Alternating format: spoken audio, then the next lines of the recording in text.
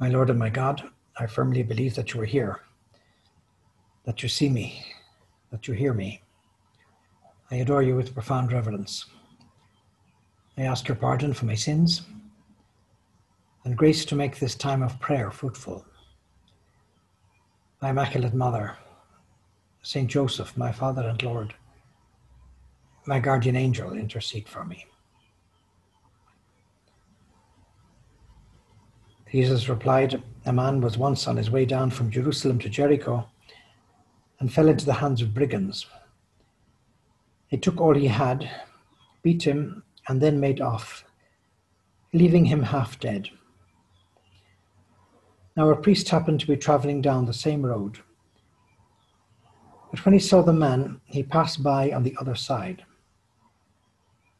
In the same way, a Levite who had come to the place saw him and passed by on the other side. Last week, the Holy Father came out with a new document called the Good Samaritan. It's about euthanasia and assisted suicide, and it emphasizes the right to life in all situations. Like all church documents, it's full of very beautiful doctrine. It's extremely well written, beautiful English. It's a very good thing as these documents appear to try to read them, to keep up to date with what the church is saying, also to review basic aspects of doctrine, and to spread them around as much as possible. We have an awful lot to be proud of. Scott Hahn, when he converted to Catholicism and read some of the church documents, said some of the greatest treasures of the Catholic Church are hidden in church documents that were never written, never read by Catholics. The Holy Father places this whole document in the context of the Good Samaritan. And as often happens in Scripture, there's a contrast. There's this man who was beaten so badly, left half dead. And then there are two people who pass by, one a priest and the other a Levite, and they pass by on the other side of the road. Many years ago, I was going to say Mass for the administration or the catering of the conference centre in Dublin, which is about 45 minutes to an hour outside the city. It was early morning, I was a bit late, I had my foot on the accelerator, and then I came across an accident. A car had come out of a side road and hit a truck, and there was quite a bit of material damage. I slowed down to see if everybody was okay. There seemed to be nobody injured, it wasn't too serious, and so I put my foot on the accelerator and I continued. But after about 100 meters, I remembered the priest who went by on the other side of the road. And so I stopped, turned around and went back and made sure everybody was okay and spent a bit of time there and then continued on my journey. And so these two people, they were busy. They had other things to do. They had no time. They were too focused. They were perhaps in their comfort zone, thinking of my things, being a bit selfish, having a fear of danger, of taking risks. They could describe any one of us. The characters very often in the Gospel are describing aspects of the human character, our wounded human nature, or all the basic realities that we experience every day. But a Samaritan traveller who came upon him was moved with compassion when he saw him. And so now here's the great contrast. This man is not a Jew, but he's a very good man. Scripture is telling us to see all the good things in other people. People who perhaps don't share our religion or our ideas. But there's a basic goodness in all human persons. And all the church's documents are not just directed to Catholics, they're directed to all men of goodwill. Anybody who wants to read them. Church's ideas are open, universal, trying to transmit truth, beauty, and love. And so very often the church encourages us to recognize those basic aspects of goodness in all persons. We're not taught that people who aren't Catholics are condemned to hell. Quite the opposite. We're taught that maybe many of them have the baptism of desire. They just never had the grace or the opportunity. But they're very good people. And possibly they'll be higher in heaven than we will be. The harlots and the tax collectors will be higher in heaven, our Lord says. And to this Samaritan was moved with compassion. He's obviously a good man. And through him, our Lord wants to tell us many things. This man, when he sees this other person in such a difficult situation, he changes his plans. He makes himself available. He approaches the injured person. He went up and bandaged his wounds. He didn't just stay at a distance.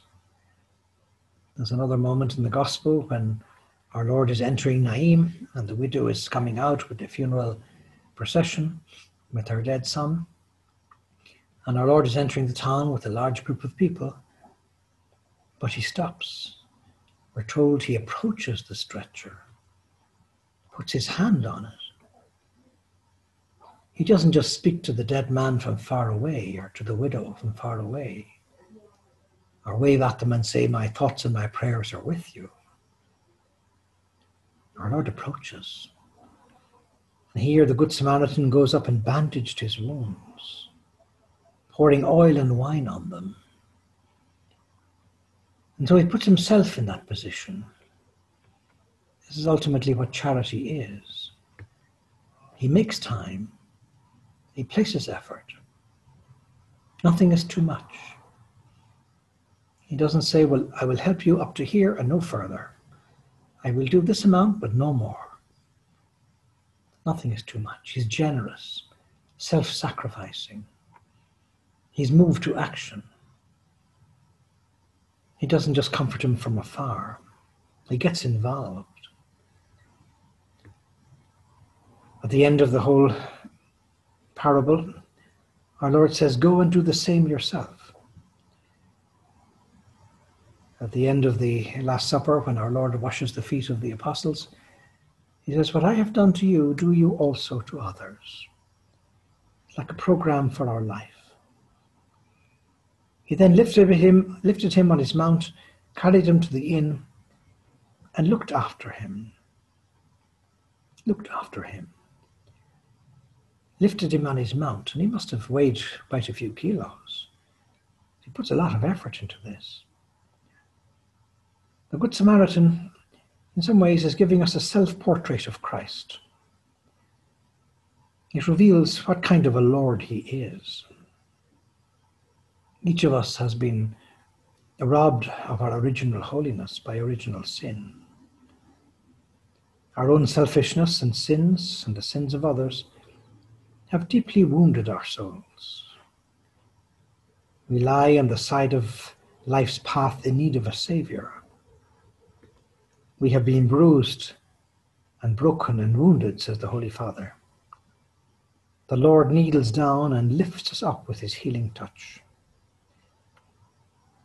And so Christ is the Good Samaritan, the merciful Lord who heals and restores us with the balm of his sacraments, who pays for our salvation with the boundless riches of his grace, poured out generously on Calvary's cross and entrusted to the innkeeper of the church, who watches over our convalescence until he comes again.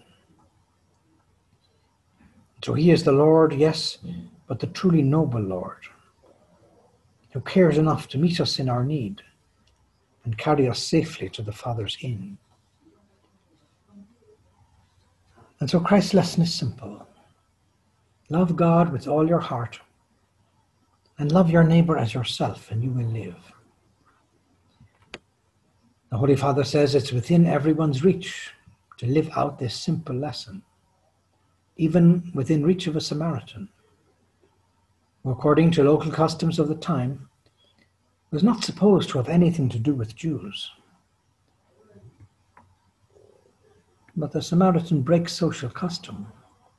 breaks those barriers, goes out of his way. A little bit like our Lord saying we have to go that extra mile. We have to keep very clear in our mind the importance of the human person.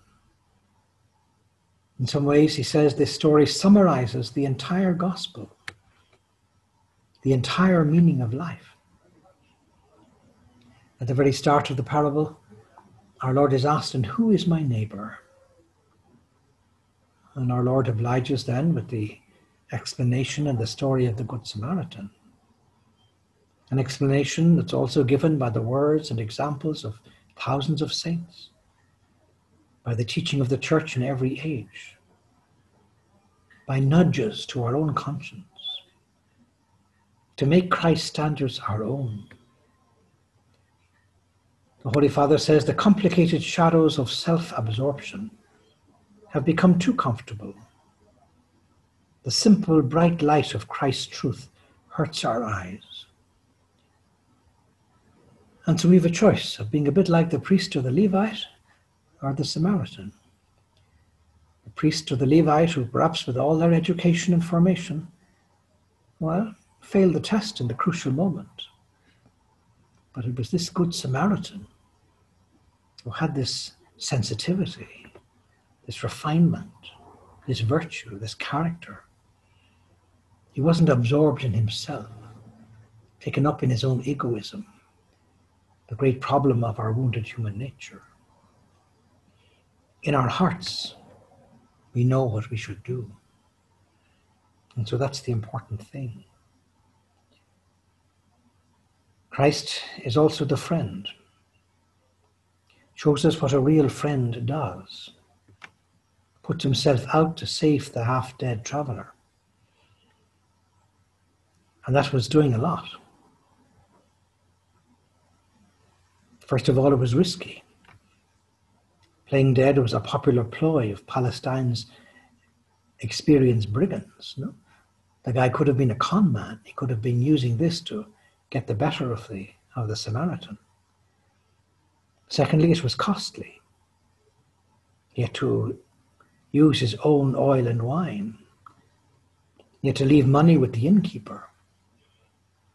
This had real sacrifice for his pocket. And thirdly, it was inconvenient.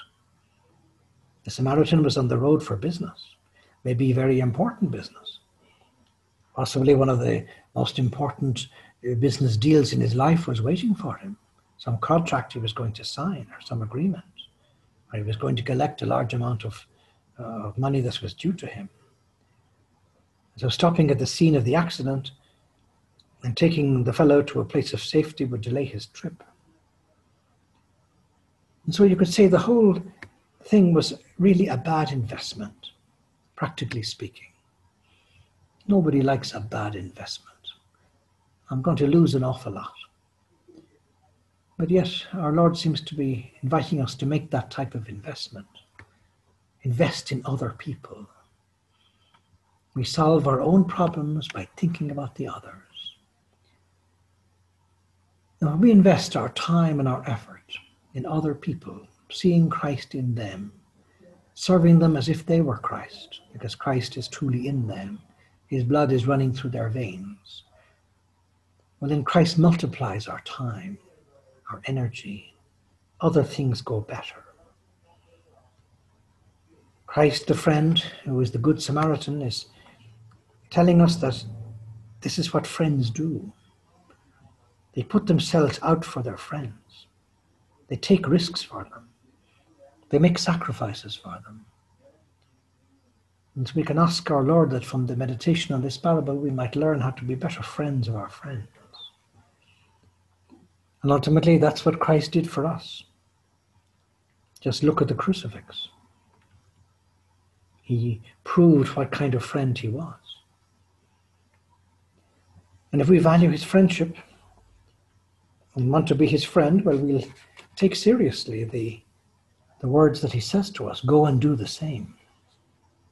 Do what I have done for you. That's the important thing.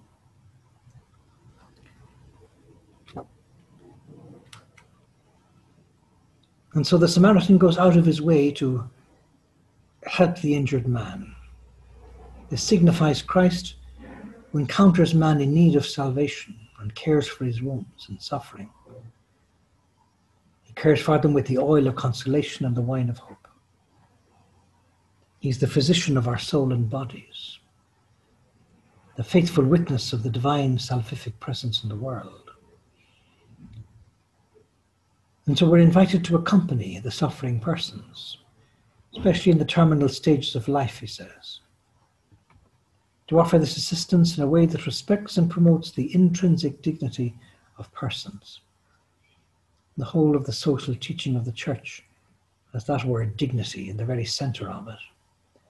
The whole of the missionary thrust of the Church, bringing education and health care to millions all over the world down through the centuries, all driven by that word dignity of the human person, intrinsic dignity. The Church witnesses to the sacredness of human life in all ways. And we can be very proud of our Church because our Church has stood firm on this principle, this belief, this truth of the sacredness of every human life, preborn or elderly, in all situations, physically disabled, mentally disabled, visually impaired. Everybody has their dignity and their value. We're called to be the Good Samaritan to all of them. The Good Samaritan not only draws near to the man that he finds half dead, but he takes responsibility for him. Takes him on his shoulders, physically and also economically. He invests in him not only with the funds that he has, but even with the funds that he doesn't have. Takes on an economic burden. He invests the funds that he hopes to earn in Jericho. He promises to pay additional costs upon his return. Next day he took out 2 denarii and handed them to the innkeeper and said, "Look after him. And on my way back I will make good any extra expense you have." And so it's a serious commitment that he makes. Very rich, very beautiful. Likewise, Christ invites us to trust in his invisible grace that prompts us to the generosity of supernatural charity. So we're called also to practice a human charity, but also a supernatural charity. To invest prayer in other people, invest mortification in other people, sacrifice, virtue, our Mass, our heroic minute in getting out of bed quickly in the morning, other sacrifices that the day may ask of us, changes of plans, pieces of bad news. There's a line of the first Eucharistic prayer that says, "May your angel take this sacrifice to your altar in heaven." Every time that we have some little reversal of fortune in the day or some little thing that God may ask of us, we could say that phrase, "May your angel take this sacrifice to your altar in heaven," so that we live out this generosity of supernatural charity. We bring people's spiritual lives forward with our prayer. Our Lord says, "Amen, I say to you, whatever you did for one of these, least of brothers of mine, you did for me." And so our Lord is telling us that he's present in every human person. We have to try and see him in others. The Holy Father says this affirmation expresses a moral truth of universal scope. We need then to show care for all life and for the life of everyone. To show care. That's what the Church has been doing for 20 centuries. Greatest healthcare worker in the world. Care for minds, care for souls, care for human persons through education, healthcare, and formation. He says the Samaritan's heart that sees helps him to go deeper. He was moved with compassion. It's possibly the key phrase of the whole parable. He was moved with compassion. The word compassion comes from Latin compatio, to suffer with. If we suffer with people, we'll take their place. We walk in their shoes. We do unto others as we would like done unto ourselves. God wants us to have a compassionate heart, a merciful heart. Be merciful as your heavenly Father is merciful. That's a pretty tall order. When it comes to love, our Lord doesn't admit of any limitations, any half going along the road. He wants the whole hog. No limitation to charity. Can always be increasing. We can always be a better Good Samaritan as we go along the road. Seeing with a heart that sees. Human persons, he says, always retain their original dignity as created in the image of God. It's proper for the church to accompany with mercy the weakest in their journey of suffering. To accompany with mercy. Mercy, which the Holy Father says is another word for love, goes beyond justice. And so there are many things the present Holy Father, Pope Francis, and before him the popes have written about mercy, something we need to delve into a little deeper as time goes by. He says the Church of the Good Samaritan regards the service to the sick as an integral part of its mission. So many hospitals, care centres for elderly or sick children, the Church has promoted in the world all over the place, part of its mission. Because the Church has a heart that sees. A heart that sees is central to the programme of the Good Samaritan. He teaches us that it's necessary to convert the gaze of the heart, because many times the beholder does not see. We may see things, but it doesn't register. The penny doesn't drop. Because compassion is lacking. Without compassion, he says, people who look do not get involved with what they observe. And so they keep going along the road. Instead, people who have a compassionate heart are touched and engaged. They stop and show care. We could examine our conscience and see where we could be a better friend to our friends in all sorts of ways with our compassionate heart. Perhaps spreading that supernatural charity around us, Christ's kindly love in all sorts of ways, which we manifest each day in small things, a kind word, a smile, a little gesture, helping somebody to carry something from A to B, perhaps picking up a paper clip off the floor, something we notice, or being attentive to how people around us are. Somebody told me once they were giving a talk to employees of a major multinational corporation, and that particular day the talk was about charity. And there happened to be a vice president of the company that was visiting from Switzerland and walking around the plant and sat in on this talk for a few moments, listening to the words of charity that the speaker was talking about. And the vice president came to the speaker afterwards and said, "Look, thank you very much, and keep talking about charity. We need more charity on the factory floor."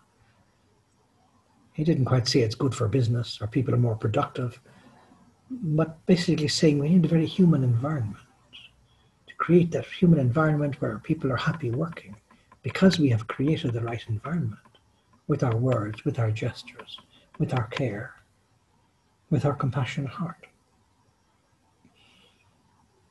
The heart that sees where love is needed and acts accordingly. It's what our religion is all about. God is love. Christ is love. The church is love. Our vocation is to share love in all sorts of ways, 24/7, so that our children or our spouse or our neighbours or our colleagues, well, they experience the love that we share with them. St. Therese of Lisieux liked to say that at the end of our life, we will be judged on love. God will not ask us how much money we have in our bank account, or what letters we have after our name, or what other great things we may have achieved in our life, but he will ask us, how have you loved? Sanctity is love. God is love. And so we need to come back all the time and look again at these great parables that speak so much to us. These eyes, he says, identify in weakness God's call to appreciate human life, to appreciate that human life is the primary common good of society. To appreciate human life, the primary common good of society, the most basic right. And so we have to do everything we can to safeguard that right, to proclaim it from the housetops. Because if that right gets disengaged or weakened in some way, well, so many other rights go down the river. The basic thing we have to look for, reiterate, help other people to come to know. Human life, he says, is the highest good, and society is called to acknowledge this. Life is a sacred and inviolable gift, and every human person created by God has a transcendent vocation to a unique relationship with the one who gives life. And so he's saying when the Good Samaritan stops and approaches the wounded man, he's giving witness to this great truth. And so in all schools with the Catholic ethos, we have to try and teach this to students at all ages. Standard 1, kindergarten. Think about other people. Be kind to other people. Be generous. Give to those who don't have. Think out of the box. The Holy Father says, for this reason, the Church is always happy to collaborate with people, with all people of goodwill, with believers of other confessions or religions, as well as non-believers, who respect the dignity of human life, even in the last stages of suffering and death, and reject any action contrary to human life. As always, the Holy Father has many things to say, many beautiful things to lift us up onto a new level. It might seem sometimes that being a good Samaritan is too hard, too demanding. But yet we know from our own experience that it's really not so hard at all. Only I need to decide to do it. And so we can ask our Lord for the courage in those critical moments of decision. If I can resist the temptation to self-centeredness, right when a chance of love presents itself, well, then the rest will be smooth sailing. There's always a way in which each one of us can be a better Good Samaritan. In the Forge we're told how very insistent the Apostle St. John was in preaching the new commandment, that we should love one another. I would fall on my knees without putting on any act, but this is what my heart dictates, and ask you for the love of God to love one another, to help one another, to lend one another a hand, to know how to forgive one another. And so reject all pride, be compassionate, show charity, help each other with prayer and sincere friendship. In the way he says charity does not consist so much in giving as in understanding. Therefore seek an excuse for your neighbour. There's always one to be found if it is your duty to judge. The Good Samaritan somehow understood the situation of the injured man. He put himself in his situation and said, well, how would I like to be treated in this situation? And acted accordingly. We're told in the Forge, practice a cheerful charity, which is at once kindly and firm, human and at the same time supernatural. It should be an affectionate charity, knowing how to welcome everyone with a sincere and habitual smile, and how to understand the ideas and the feelings of others. In this way, with gentleness and strength, and without concessions in matters of personal morals or in doctrine, the charity of Christ, when it is being well lived, will give you a spirit of conquest. Each day you will have a greater desire to work for souls. And so as we go along the road, we find souls that are in need of our supernatural charity.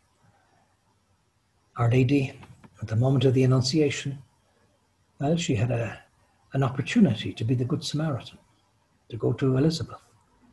And she took that opportunity. She went into the hill country. And she didn't just stay there 3 minutes or 3 hours or 3 days, but 3 months. It was a serious contribution and commitment. You could ask Our Lady that from looking at her example, we might learn how to be a better Good Samaritan and grow in our spirit of friendship that God wants us to practice with all the people around us. I thank you, my God, for the good resolutions, affections, and inspirations that you have communicated to me during this meditation. I ask your help to put them into practice.